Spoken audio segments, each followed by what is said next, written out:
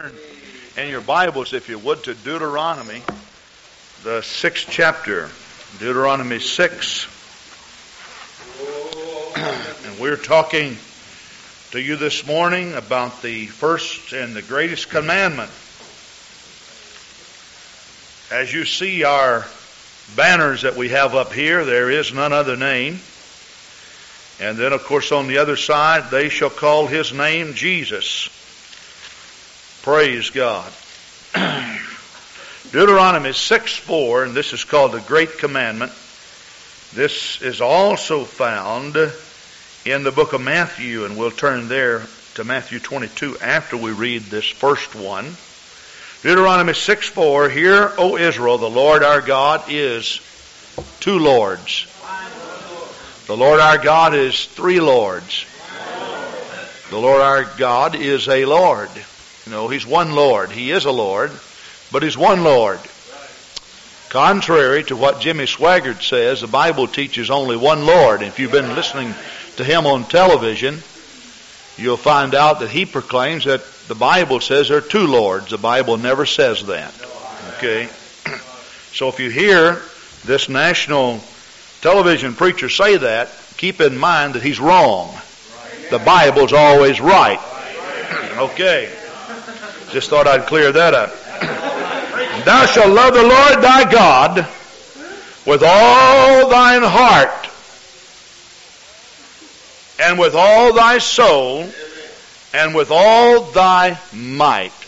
Praise God. Now let's go to Matthew, the 22nd chapter. Now I'm not saying what I said just to be ugly, but you see, the truth of the matter is a lot of people have a tendency to accept everything they read, and especially on the level in which they hear it, they have a tendency to believe it. And there are a lot of people that are calling me and talking to me and becoming very, very confused about this particular subject. And like I say, it's not that I want to be ugly or anything like that. It's just that what he's saying is absolutely contradictory to what the Bible says. Okay, Matthew 22, verse 34. But when the Pharisees had heard that he had put the Sadducees to silence, they were gathered together. Then one of them, which was a lawyer, asked him a question, tempting him, and saying, Master, which is the great commandment in the law? In other words, what's the greatest commandment in the law? Jesus said unto him, Thou shalt love the Lord thy God with all thy heart, and with all thy soul, and with all thy mind. This is the first and great commandment. And the second is likened to the first, or the second is likened to it. Thou shalt love thy neighbor as thyself. On these two commandments hang or hinge all the law and the prophets. Praise God. And you may be seated. And what we're going to talk to you about this morning is priorities, like for Sister Sharon, if she would, to come. In our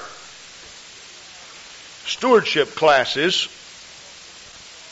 we talk to you about priorities. If you'll show just the first one there, the key words in organizing your life, that's right. You can just cover the other two up. Let's show them the other two first, and then we'll cover them up. Okay, Sister Sharon? Just turn it on as it is. In our stewardship classes, we talk to you about organizing your life. The key words in organizing your life, the first is priorities.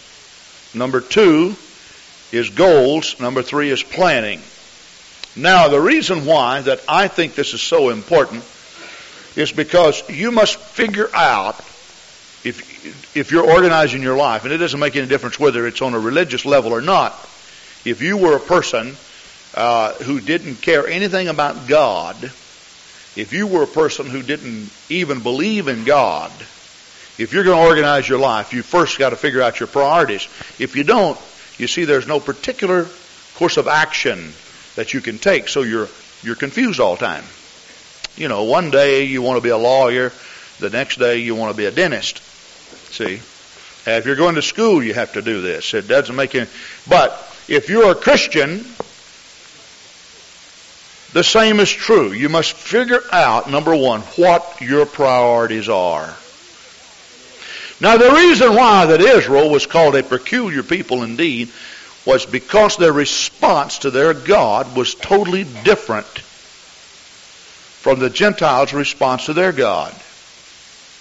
Now, the Gentiles did some strange things when it came to idol worship.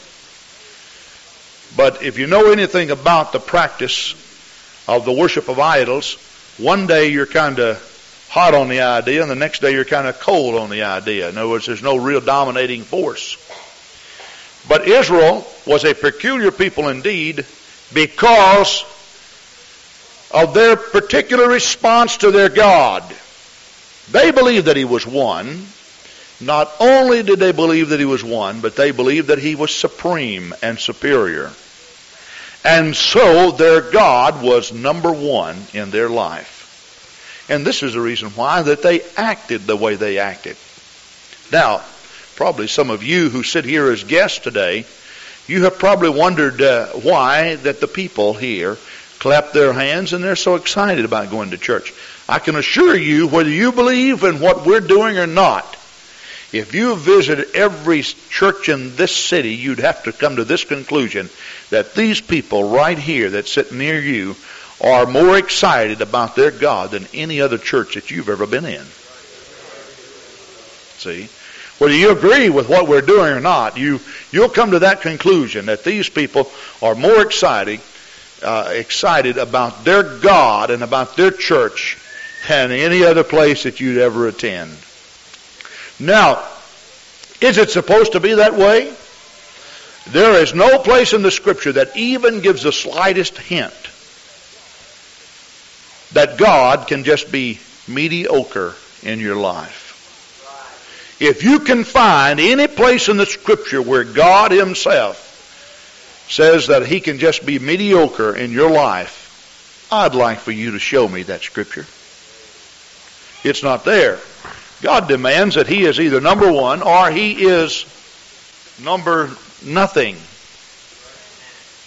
Now I'd like for you to turn with me to Joshua, the 24th chapter, and just leave this up here just for a minute, if you would, Sister Swartz. Joshua 24, verse 13 through 15. And I have given you a land for which ye did not labor, and cities which ye did not build. Or which ye build not, pardon me. And ye dwell in them. All the vineyards and olive yards which ye planted not, do ye eat. Now therefore fear the Lord. Now the word fear the Lord here means reverence Him, respect Him, and serve Him in sincerity. Are you sincere about serving God? Are you sincere about church attendance? Are you sincere about your dedication to Him? You should be. Now the reason why that I'm putting it this way is because, well, number one, the Bible teaches it, but I'm also aware by natural circumstances that there will be a time in every man's life in which he will place God as his prime priority. In other words, there will come a time when you will need God. And not only will you need God, but you're going to need the church. Now in our stewardship classes, we teach the priorities. Number one is God. Number two is the family of God. Number three is the work of God. Now there's going to come a time when you need God. I mean, every last soul that hears me today will need God. And when you really need Him, you'll put Him first. My mind right now, as we pause in the reading of the Scripture, goes to a gentleman who was, I guess, in his early 70s, who I felt the Lord had given me a definite burden for. And I went to his house and began to talk to him about the Lord. And while I talked to him about the Lord, tears came to his eyes. And he told me, he said, I don't really think at this point that I'm really ready to serve the Lord. You know, I just don't think I'm ready to serve the Lord. But he said, one of these days I intend to come to your church. Well, I told him that He was not getting any younger, and he'd put off making peace with God and for a long time. And of course, he assured me that he was healthy and strong, and he was for his age, very healthy, bright, young-looking gentleman, for his age. Now that was on Saturday. I asked him. I said he did not have transportation. He was a gentleman who depended on bus transportation to go to church. And I asked him, I said, Mr. Rappage, I said, I'd like for you, if you would, to allow me to come by and pick you up and come to church with me tomorrow. Would you do that? Would you accept this invitation? And he thought about it just for a moment. He says, no, guess not. And when he said no, there was such a feeling of sorrow and fear also that came upon me. Here's a man who's putting off making peace with God. Here's a man who's putting off coming to church and giving his heart to the Lord. Not that you have to give your heart to the Lord in church, but I'll assure you, regardless of where you give your heart to the Lord, you'll end up coming to church. That is, if you do it right. Because you see, the church is not a dirty word. It happens to be God's idea. And if you fully cooperate with God, you'll cooperate with His ideas. Well, at any rate, I asked him the second time, and he says, nope. And so I left. That was on Saturday afternoon. Sunday morning, I went on to church. Sunday afternoon, this man had a massive heart attack. Now, he was rushed to the hospital, and of course the family came and told me. Some of the members of the family were in our church, and they came and told me, said, Mr. Rappage is in the hospital, massive heart attack. And I said, well, how's he doing? They said, well, he is in a coma. And he said his wife would like for you to come over and pray for him. Well, I wanted to go pray for him, but I could remember what he told me about, nope, I will not come to church. And he said, I intend to make peace with the Lord. Well, I went to the hospital and I prayed for him. The next day in the middle of the night, the nurses called me and asked me, said, Pastor Grant, would you mind coming over and seeing Mr. Rappage? He said, he is not responding at all except this, that he keeps calling your name. And he wants you to come. I think that maybe if you'd come, sometimes people who seemingly are incoherent and they seem to not be with it, that they can actually hear and they know what you're saying. And perhaps if you could just come and maybe build up his willpower to pull through this. So I went over there and he was calling my name. And it was something to be able to go into that room and lay hands on this man, pray for him, and hear him call your name, and yet there's no response at all. Now, what happened was that he did come to himself, only a short period of time, and he told the family at that time, he said, I want Brother Grant to come and pray for me. So when I got there, he was in a coma again.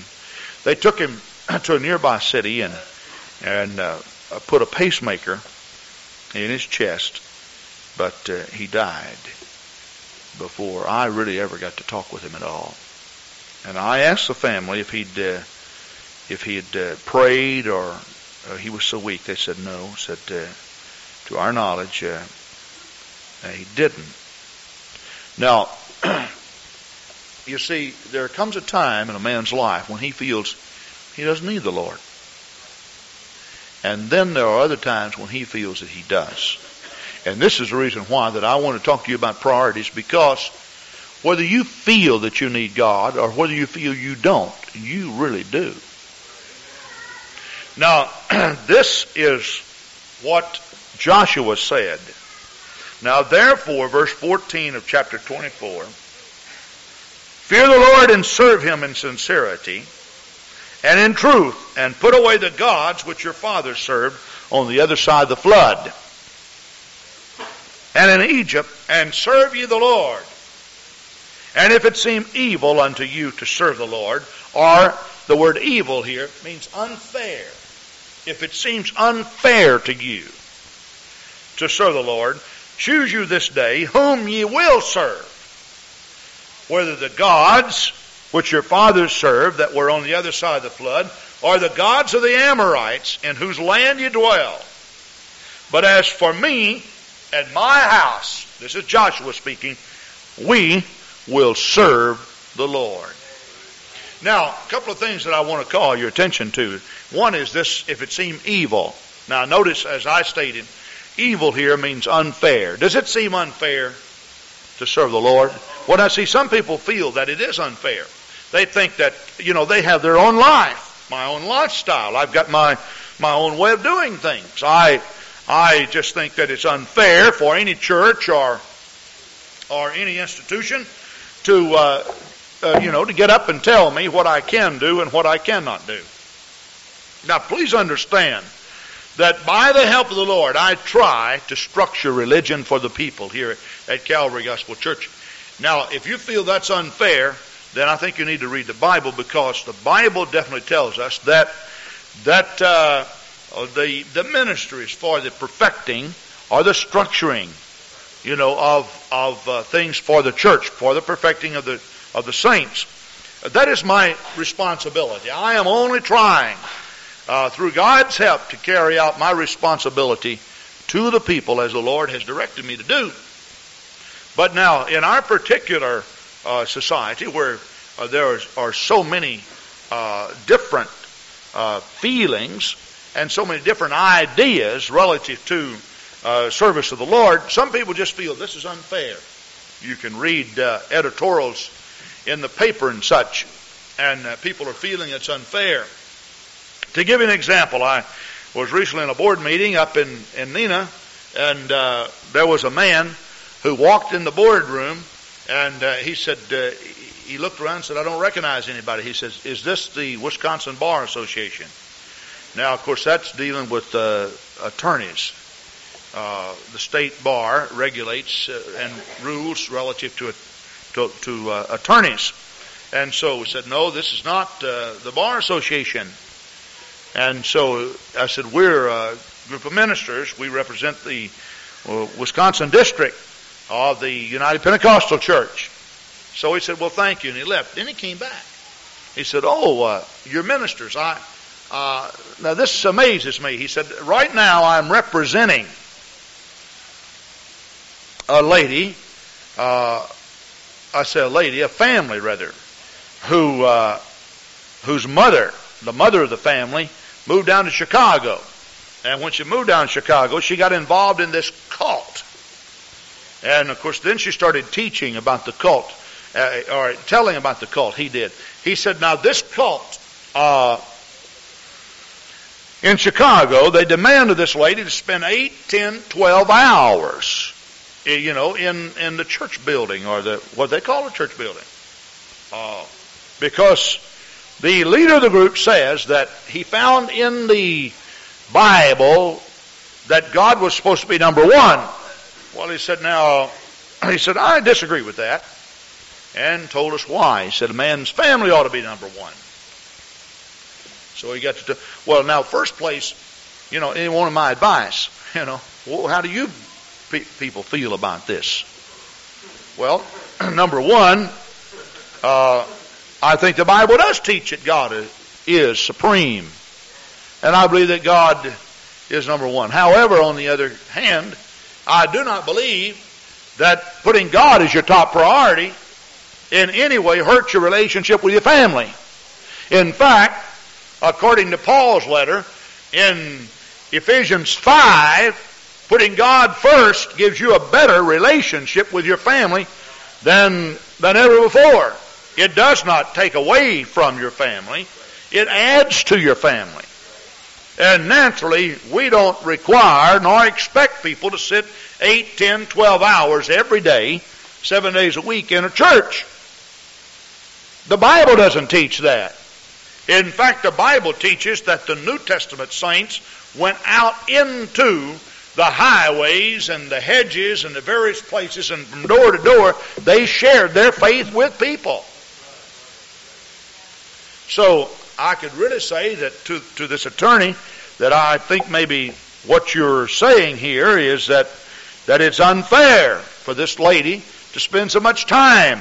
I believe you're right. But on the other hand, I also believe the Bible teaches that God is number one and should be supreme. And it will not hurt your relationship with your wife. In fact, it'll make you a better husband. And to the women, it'll make you a better wife. And then, of course, if you're here and your parents are still alive, it'll make you a better child. And if you're a parent, it'll give you more love for your children when you put God as number one. But you see, because that there are a lot of cults and various things of this nature in our world, some people feel, well, it's just so unfair for anybody be telling me what to do and so forth and so on. I just don't buy this idea that somebody ought to be so excited about the Lord. This is the way a lot of people feel. But there will come a time in which you will need God. And when you need God, when you're desperate and you need God, I will assure you that you will be most fanatical in your relationship and your response to the Lord when you're trying to find Him. I will assure you that you will. All you need to do is just get into real deep trouble for a while. And you'll find out that when you pray with fervency. Get in the hospital. Get right down on the bed. Get cancer in your body or something. And you don't have a proper relationship with the Lord. You'll find out that God automatically right then becomes number one. Let me tell you something. I've been to many hospital rooms where people were not noted for their service to the Lord. And they did not claim to be Christians. And I can assure you that some of the most fanatical people toward God that I've ever seen in my life were people who have little or no relationship or knowledge of the Lord. It's just that all of a sudden the doctor comes in and says, you have a condition in your body that is going to be very difficult for us to cope with. We tested the tumor, it's malignant, and your chances, of being cured are very nil. However, we can help you for a while. Well, then this person gets to thinking about, all I have to do is serve God now for a couple of months. And it's all going to be over, so I'm going to give it my all. And they usually do. You'd be surprised when you know that you're going to meet the Lord, how it changes your attitude toward the Lord. It really does. You would be surprised at the things that I have been told by people who were very, very sick. I have actually been told by people, if I ever get out of this bed, I will not cease to preach the gospel to the world. I've been told by others, Pastor, I have quite a bit of money in savings. When I get well, if God heals me, I'm going to give it all to Him.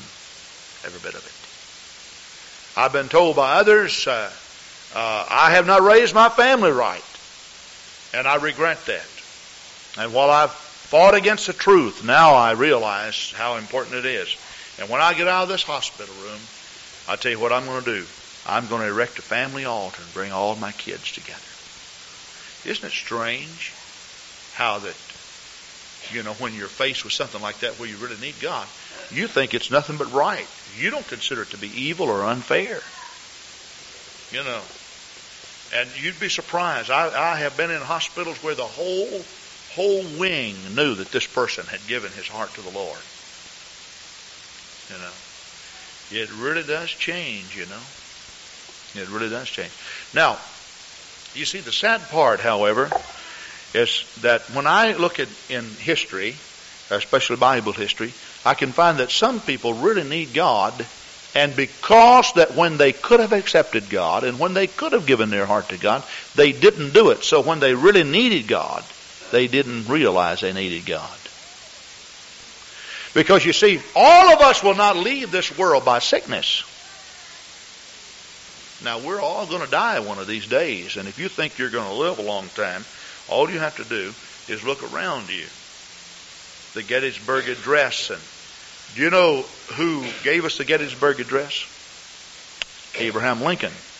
Is he here? No, he's not here. Look at the Declaration of Independence. You know who's largely responsible for writing of it? Thomas Jefferson. Where is he? He's in his grave. Look at the Mayflower Compact. You know who was responsible for giving us this? The Pilgrims who sailed over. But they're all gone. See? And we could go on and on and on. And I think that nature itself just tells us, outside of the word of the Lord, that so far nobody's been able to break that law. You're born in this world, and you're going to leave this world. It's appointed unto man once to die. Once to die, and after death, the judgment. You have an appointment with God, and if you think that somehow that you can ignore that appointment, you're going to make it. Now, every now and then, for some reason, as much as I try to organize my life and try to keep things, proper, I will miss an appointment. Every now and then, I'll write something down, and I fail to look where I wrote it. Or perhaps I'll take a telephone call and I don't have a pen handy, and I'll say, well, as soon as I hang up, I'll write this down. So I hang up, and then somebody walks in, asks me a question, I start talking, telephone rings again.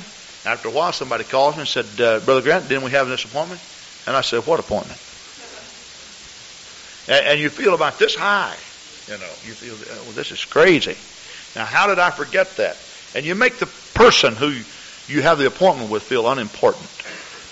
And sometimes you feel that appointments, are optional.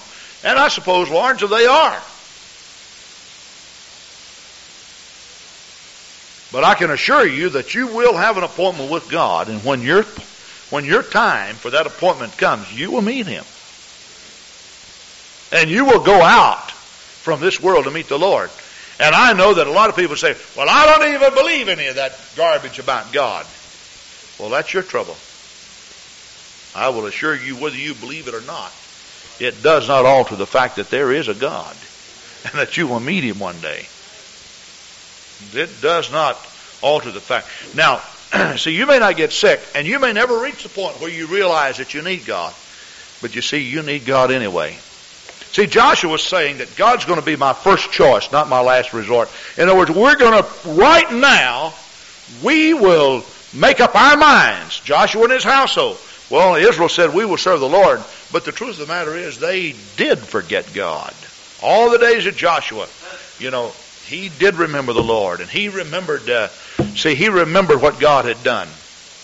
But I'm sorry to say, but some of the Israelites didn't remember that. Now, Joshua, he points out two things.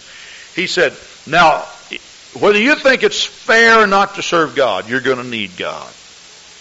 That's what he's saying. And then, of course, he said, now I want you to remember your fathers which were before the flood. Now, if you turn back with me to the book of Genesis, and that would be, I suppose, in the 6th chapter. You want to just turn that off for now, then, Sister Sharon. Genesis, the 6th chapter, we'll talk about the flood. And it came to pass, when men began to multiply on the face of the earth, and daughters were born unto them, that the sons of God saw the daughters of men, that they were fair, and they took them wives of all which they chose. Now that just simply means that there was a intermarriage of Christians and non-Christians. Now I can't understand why a Christian boy would want to date a non-Christian girl. And I can't understand why a Christian girl would want to date a non-Christian boy. Now I can't see that. Because, Jesus said, and of course he quotes from the law, that you should not be unequally yoked together. See, a husband and wife becomes one. In the Bible, when Adam was asleep and God took from his rib, or from his side, a rib, and made a woman, the Bible says that the Lord brought the woman to him and said, this is a woman because she's come out of Adam. A helpmeet. Now, a helpmeet simply means a part of or an extension of. A woman is a part of. She came out of. She's an extension of. So helpmeet does not mean slave. See? And what happens sometimes, because the Bible teaches a structure that the man is the head of the household, some men think that means that a woman should be a slave. See? Now, that's not it. You see, and Paul in Ephesians 5 speaks of the beautiful relationship between husband and wife, and he says, now if you will consider the relationship of Christ and the church, that's the way it ought to be. Does God make slaves out of us? No, he said, I call you friends. Your wife should be your loving companion. She should be your closest friend.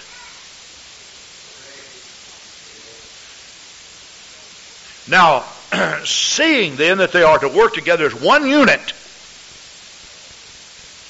I can understand then why a Christian, knowing this type of relationship, would want to choose a non-Christian for a companion.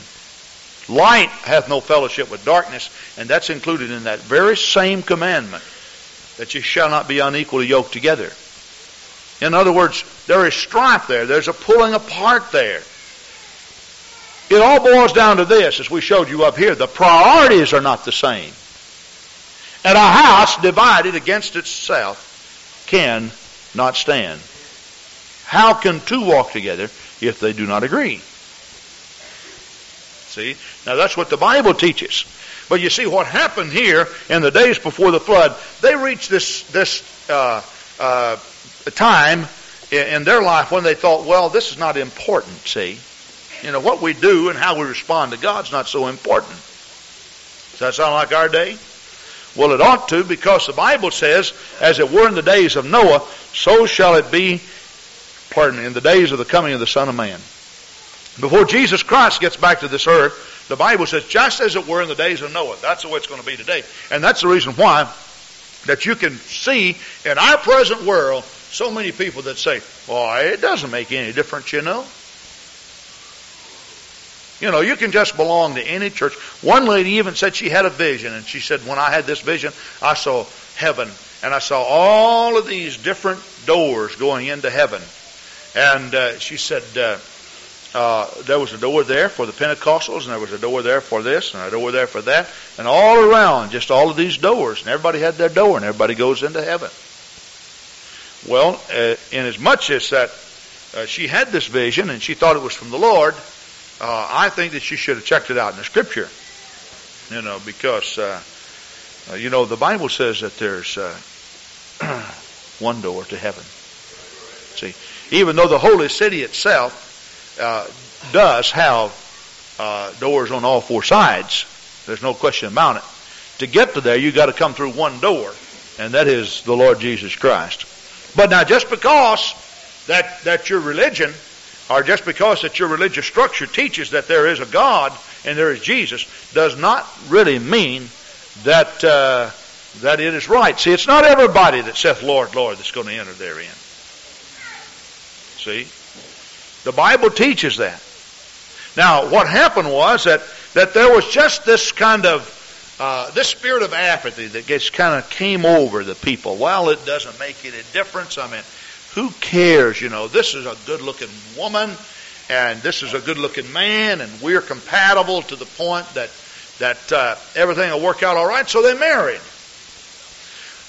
When they developed this attitude of apathy, don't care, it doesn't make any difference, you will find then it began to make its way into the generations to follow to such a degree that the whole world turned their back on God. Now, you can say what you want to, but we are one generation from total godlessness in America if somehow revival doesn't come. Look at the educators. I'll guarantee you that you can go over to the University of Wisconsin and you can't find a handful of them over there that even believe there is a God. And if they do believe there is a God, they have some very distorted ideas and views about God.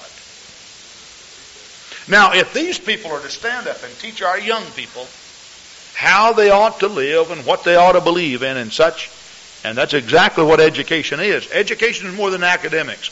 It's a transfer of life from the living to the living. And you just can't stand up and give people academics. You transfer your attitude. You transfer yourself to them. Then what happens? Then, of course, you go through school and such, and your mind's all mixed up and it's confused. Well, yes, maybe there is a God, but I don't really know about this, and so forth and so on. Until after a while, you see the whole world then is in gross darkness. Now, please understand that I am not a pessimist. I feel very, very positive over the fact that when Jesus Christ comes, there will be a church ready. I believe, however, that God will shorten His day for the very elect's sake, because the Bible says that He will. And I believe that God's going to look down, and He's going to give enough people grace to preach the gospel into all the world. But it is becoming clearer and clearer and clearer that when the Lord comes back, there's going to be only two sides, one right and one wrong. There was a time in the days of the religious structure in which you will find that there were just a lot of people who were good people and so forth. You'll find that's changing. It really is changing. That it's becoming more apparent that if you're going to make a stand, you've got to make a stand. And when you make a stand, you're going to be misunderstood. And on the other hand, the people who do not believe in God, they're very adamant about it. They're very strong in it. They just don't believe. That's the way it was in the days of Noah. Now, look what happened. And the Lord said, "My spirit shall not always strive with man." What does the word strive mean? You have any idea? Continue. It also means to struggle or deal with. And did you know that's exactly what God is doing right now? He is dealing with men. When we say dealing with men, that just simply means that God goes out and tries His best to compel them to come to Him. You see, God is a merciful God. He doesn't. He gets no glory in anybody being lost. The Bible says, concerning the last days, that God is not willing that any should perish. Now He says, as it were in the days of Noah, that the long suffering of God was with man, not willing that any should perish. God kept dealing with these people. He kept striving with them. You see, Jesus said, "No man cometh to me except my Father draweth him." And when He said my Father, He's talking about the Spirit of God must draw him to me. You just can't, while you're wrapped up in a world of sin and a world of iniquity, you just can't change your mind and just come and give your heart to God. God's got to deal with you. He's got to enlighten your mind. He's got to give you a revelation of your need. And the deeper you go into sin, the dimmer the light gets.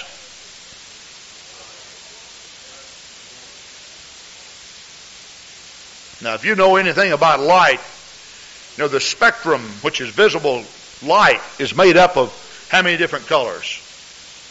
7 different colors. On one side you have violet. On the other side you have red. Now you know all about that. But there is light that's not visible to man. For on each side of the light band, there is light that's not visible to us. On one side of the light band, on the violet side, you have ultraviolet light. On the other side, you have infrared light. Now we can't see it, but it's there. This is the reason why, that because of some skin diseases and such that are treated with light, that they tell you only stay underneath the lamp 10 minutes, no more. And while it just looks like regular light and it doesn't appear to be hot, it is. See, there are many forms of light. X-ray is a form of light. Television waves are a form of light. Radio waves are a form of light. Radar waves are forms of light. Now, you can't just walk out here and see a radio wave. But just because you can't see it doesn't mean that it's not there. Now, in the animal world, you'll find that The nocturnal animals who roam at night, they can see at night just as good as you can at day. Why? Because you see, they can adjust their eyes, just as if we were to turn out the lights here in this building. You would find that after you turn out the lights, and you would find that you stay in here for a little while, and your eyes readjust, and you can actually pick up light in this building that you couldn't see when the light was first turned out. Why? Because you're focusing in, your eyes focuses in, and you're trying to pick up those. It's an involuntary process. It just happens that way. And you're trying to pick up the light. But you see, the animals who roam at night, well, when they come out of their den at night, they pick up ultraviolet or infrared light, rather, and their eyes can focus in. They're made that way. It's like the dog whistles that you blow. You can't hear those things. But dogs can hear them and respond up to a quarter of a mile away, and you can't even hear it. And you see what happens when God's Spirit begins to deal with you, and you begin to push God back, and you begin to push Him back.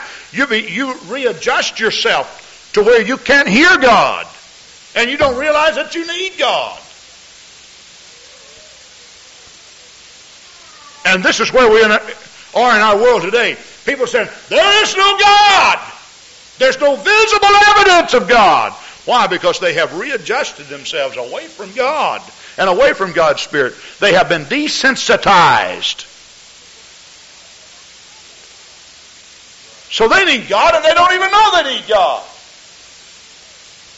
And that's exactly what Joshua was saying. Look at our fathers that were before the flood. They didn't even know that they needed God. Noah was out there building on that ark, and God gave him the plan. And here's this great big boat. You know what they were doing? They thought he was crazy. I can't believe that anybody should be such a fanatic. He's got this huge boat, 450 feet long, 150 feet wide. This is crazy. He says it's going to rain. What's rain, Noah? Well, drops of water are going to come out of the sky. Never in my life have I heard such a ridiculous thing.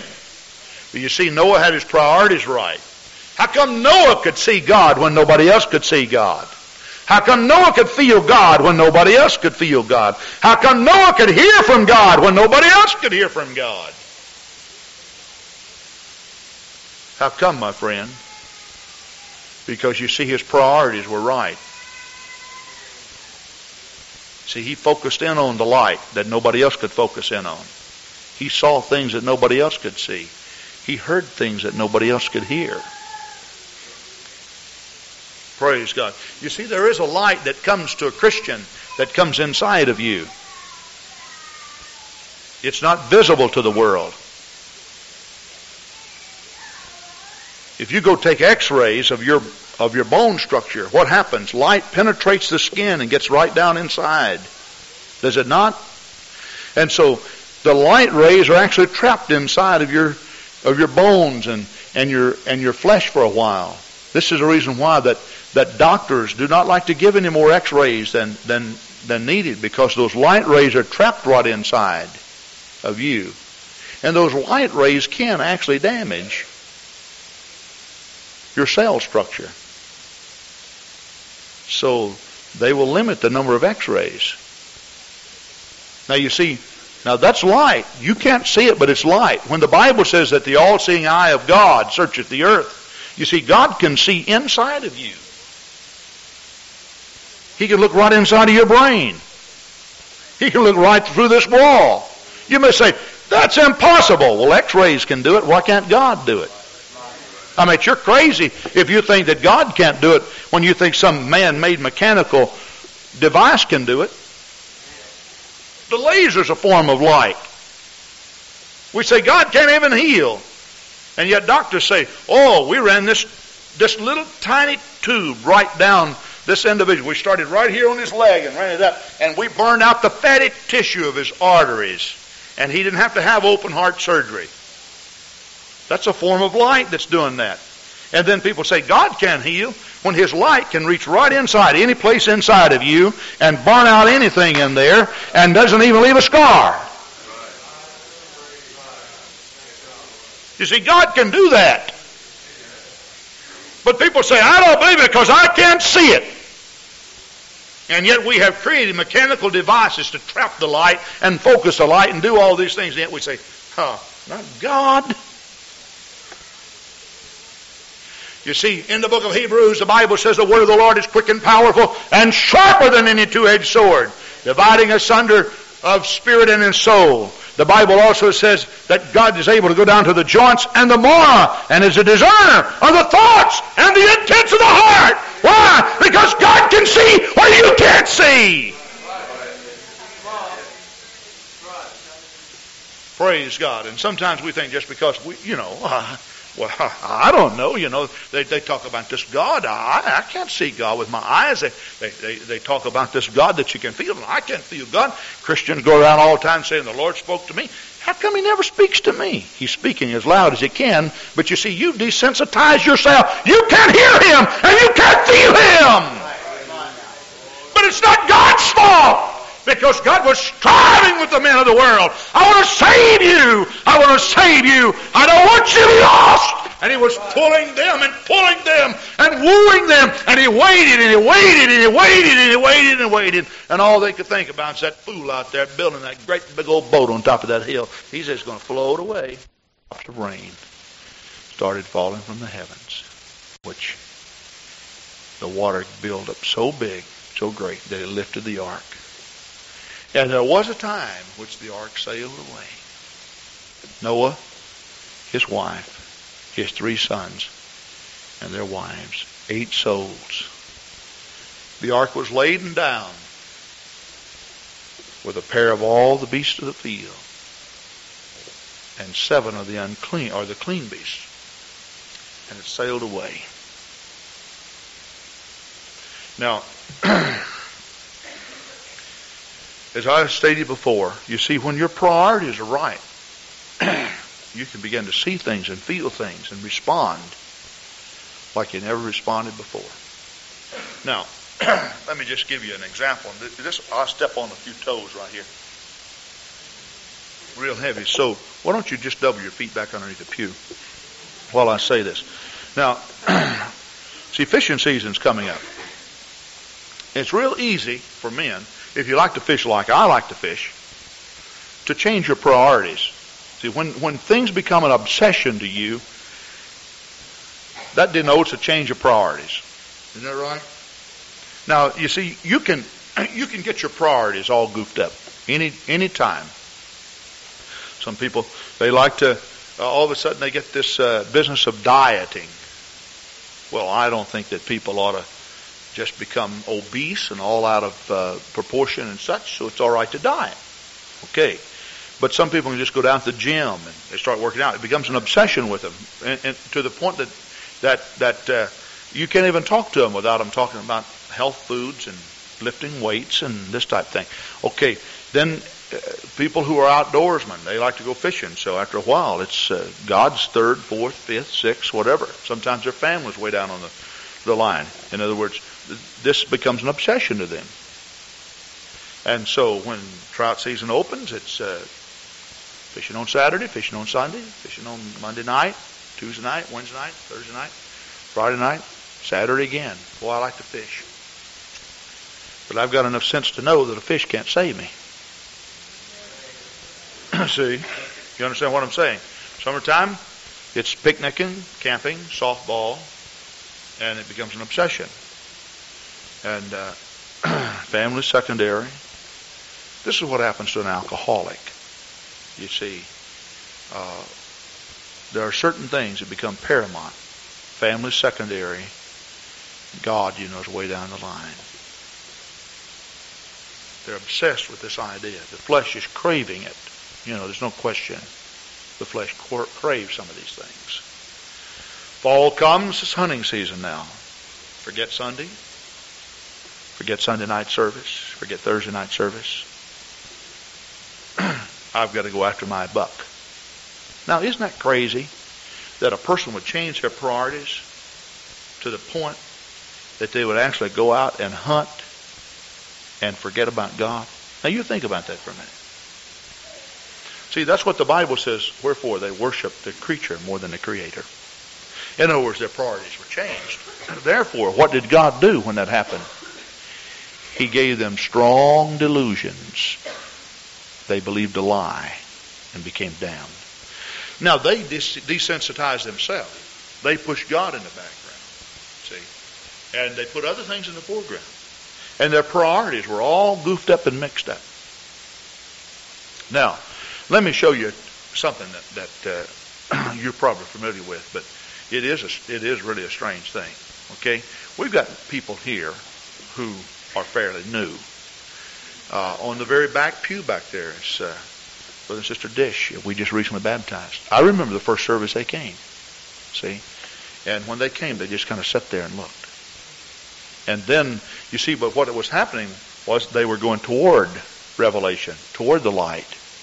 And the second service or so, I noticed Brother Dish lift his hands. And then they both lifted their hands. Then I noticed back there one night, Sister Bertha was clapping her hands. You know, praise God. Then you see, after about a week or so of this, then you talk with them and you wonder how in the world could they learn in such a short period of time. We see, it's not really an educational process as much as it is them becoming sensitive to God. See? And the light begins to beam inside. How can a young man like Brother Charlie move up from Texas, not really knowing much about the apostolic faith? Practically everything he has heard about the apostolic faith was derogatory. You know. They told him down in Texas that John and Darlene were a bunch of nuts. You know. They're speaking in tongues, not for us, it's of the devil. Now, how can he come up here then, and the second service or so, he's lifting his hands, praising the Lord. And then somebody came up to me right after he was baptized and everything, and they said, are you sure that he hadn't been going to church someplace? Well, yes, he'd been going to church, but where he'd been going is far cry from this. Isn't that right, Brother Charles? Now, how in the world, then, can he learn so much in such a short period of time? It's because he becomes sensitive and the light begins to shine and revelation comes. See, he's got his priorities right now. See? Praise God. Praise God. And so he can sit on a pew, and while somebody who has been filled with the baptism of the Holy Ghost some 20 years can clap their hands and rejoice, here he is, just a few months old in the Lord. Well, he's sitting there, and you couldn't tell an ounce of difference in him and the next man next to him. See? Why? His priorities are right. Praise God. And you see, that's what the Bible is saying. That's what the Bible is saying. Now, I know that some of you sit under the sound of my voice this morning, that you're thinking, one of these days I will get my priorities right. In the book of Acts, there was a man by the name of Felix who had that problem. And when Paul stood before him, Paul says, he said, now Felix, you need to make up your mind to serve the Lord. What did he say? He says, I will wait for a more convenient season. And you see, this is what happens. Because there's a God that wants to give us revelation, there is a devil that wants to obscure the light from us. What happens? The devil then comes and says, it's all right to serve God, but why don't you wait? It's all right to trust the Lord, but why don't you wait? The prophet spoke of the threefold cord. He said it's not easily broken. Now, while what he said may have meant entirely different from what I am about to talk to you about, is totally irrelevant. Let's talk about the threefold cord just for a minute. Okay? If you take a single thread, you can take and break that thread apart. But you see, you take a number of those threads and you can't do it. And you see, that is exactly the way the devil likes to bind people. See, he doesn't just go out and just throw a great big noose around their neck and hang them. Is that the way he does it? No. He comes with one little thing at a time. And he wraps you up. Now, when he puts that one cord around you, it's necessary for you to somehow come to yourself and burst that thing. Get it out of the way. You put a thread around an individual, he could snap that thread, and you could go all day long and snap threads without tiring. But you let him wrap you with one, and another, and another, and another, and another, and another, and another, and another, and another. And after a while, he's got you so wrapped up that, I don't think I can get out of this. See, that's the way the devil works. That's exactly the way the devil works. And you see, that's what procrastination's all about. The longer you put off something, the harder it is to do it. And the longer you put it off, the more you are convinced that it's not important. Isn't that even true with chores around the house? You know, say, I've got to paint this wall. After a while you think, well, I waited so long now, why even do it? You know, just let it go. Just let it go. Praise God. But do you know what? Jesus is coming. And whether you realize today that you need God or not, you do need Him. You really do. Now you can just think of all the things that God has blessed you with. And sometimes when God has blessed people with a lot of things, they forget. That's what happened to Israel after Joshua's day. They just forgot. And there are constant reminders in the Scripture. When God speaks to them, He said, I am the God that brought thee out of the land of Egypt. Why did He say that? So that those people don't forget that they need God. Praise God. You know, I know where the Lord brought me from. I know where He brought me from. I can still remember the hunger in my heart. Back in 1961, when I sat on a church pew and it was Sunday morning, and the preacher preached.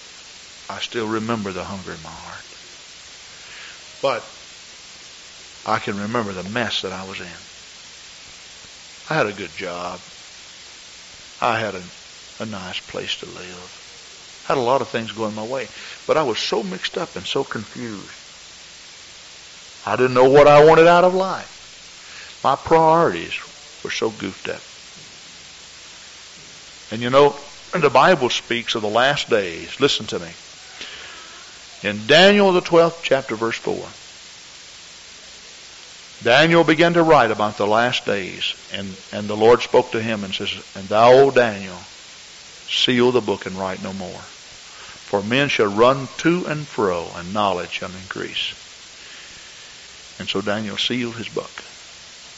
And God would not allow Daniel to see or write beyond that particular point about the condition of the last days. Men shall do what? Run to and fro, and knowledge shall increase. It seems like the more and more and more we learn of the things of the world, and the smarter we get, the more goofed up we are on our priorities. Ever learning and never coming to a knowledge of the truth, the Scripture says. And that's what he's talking about. One day you're over here, and another day you're over there, and you're over here, and you're over there, and you're over here, and you're over there. Our main concern in our country seems to be Super Bowls and things like that. You know, you read about all the floods down in California. And then the paper summarizes it like this. And the tragedy of all of this is that Super Bowl 16 might be a soup bowl. Well, that's just totally irrelevant. I mean, compared to the millions of dollars, homes washed out to sea. And we're concerned about whether the field's going to be dry. That's right. And the Bible says in the book of Timothy, when Paul wrote, he said, they shall be lovers of pleasure more than lovers of God. Praise God. Praise God. You know, I'm just so glad that I know the Lord. Praise God. And I've got God in my heart. Praise God. I'm glad I realized I need Him this morning. Praise God. Would you stand with me? Praise God. Let's lift our hands and just magnify our Lord. I love you, God. I worship you. I praise you, God. I appreciate you, God. Lord, you're so great. God, you're so wonderful. Lord, you're so mighty. God, you're so true. Blessed be the name of the Lord. Thank God, thank God, thank God.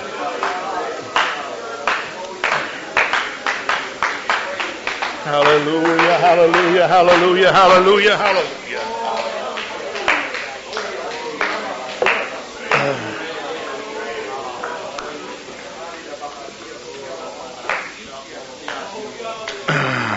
Back in 1971, in a Sunday night service, there was a young man who came into our church. He's sitting near the back. He was surrounded by people worshiping the Lord. He brought with him 3 or 4 girls. He was alone with them, and there's one boy and 3 or 4 girls. Some of the girls were clapping their hands, and they were enjoying the worship. John Copeland, he got up, and right in front of everybody, very abruptly, he said, "These people are crazy. Let's get out of here." So they parted. One of the girls kind of lingered for a while and was clapping her hands, and I saw sadness in her eyes. One of our sisters reached over and started talking to her, and John came back in, got her by the arm, and said, "Let's go." John had filled out a visitor's card, not really knowing how the service would go, and turned that in. Otherwise, we probably would not have known where he lived. A week or so later, while I was going down the road, the Lord spoke to me to go see John. So I went to see John. I knocked on his door. I said, "John," I said, "the Lord sent me by to talk to you today." I said, "I don't know why, but such a great burden came over me." He only opened the door about this wide, and he looked out. He said, "Oh, you're that preacher. Man, you guys are crazy." I said, "John," I said, "have you ever read your Bible?" He says, "Oh, Sunday school for little kids and old ladies." Oh. I was talking to him about coming to church on Sunday morning. "No," he said, "I haven't spent much time." I said, "But, John, I just feel that I need to really talk to you." I tried my best to talk to him about the Lord. So I began to witness to him, tell him what the Lord would do. And I told him, I said, "John, one of these days you're gonna need God and you're gonna need the church." You know what he told me? He says, "Well, I know where you are, and when I need you, I'll call." That was on Saturday. I picked up the newspaper on Sunday morning before I went to church. Headlines of the newspaper: "Young man slain on 3rd Street." And I read it. And some guy or some person, they're not for sure for what reason, was crouched down behind a drive-in bank, where you make deposits, behind one of those stands with a hammer. And when John strolled along there that night with those girls, of whom, quite frankly, he was pimping for, somebody jumped out with a hammer and hit him in the head and killed him. I could hardly believe what I was reading. I told my wife that afternoon, I said, "You know, this boy doesn't think he needs God." See, he was a healthy young man. But you see, that's the way the devil works, because he wants to destroy everybody. He's not merciful. He's not kind. He's not good. He cometh not but to kill and steal and destroy. That's what the Scripture says in John 10:10. You see, whether John thought he needed God or not was irrelevant. He did need God. Yep, I know where you are, preacher. When I need God, I'll call on you. But you see, the revelation never came to him. He never realized how much you needed the Lord. Now, you know the reason why I'm preaching the way I'm preaching this morning. Because when you sit in an atmosphere like this, at least for the duration of my message, you are forced to think of your need of God. And perhaps if you came here this morning not realizing you need Him, perhaps somehow God's light has driven a pinhole in your mind. And God's looking in with His light. And He's allowing you somehow to see your need. You need Him. On both sides of our pulpit here, there is a place to kneel and pray. Jesus said, except you repent. And that's what we're talking about. Kneeling, asking God to forgive you. Come to a recognition that God is supreme and put Him number one. He said, ye shall all likewise perish. Oh, that's not what God wants. He wants you to be saved. But do you want to be saved? You see, it's for whosoever will. You must want to. You must understand your need. So I'd like for every head to be bowed in this place this morning and every eye closed with no one looking around. Before you come, how many of you would just lift your hand this morning and say, Brother Grant, I know I need God and I'm not saved. Would you pray for me? Lift your hand. All right, a number of hands are going up right now. God bless all of you. Do we see other hands? Several hands raised. You can put your hand down now. Do we see other hands? Brother Grant, I know I need the Lord. I want you to pray.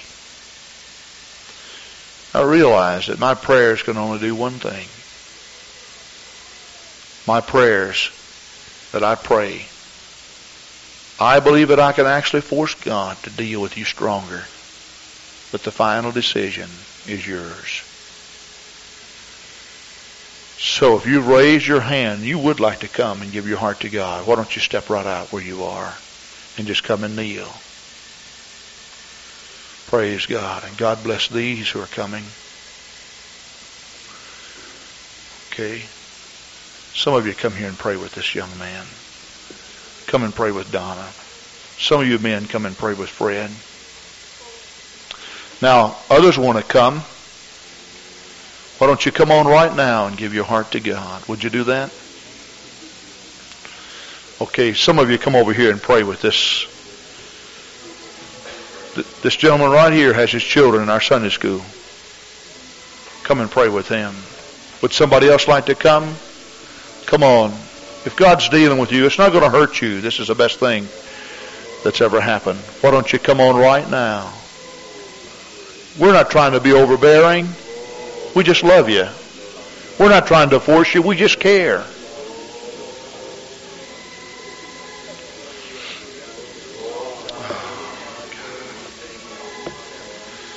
All right, we'd like for everybody to turn, if they would, kneel right in their pew.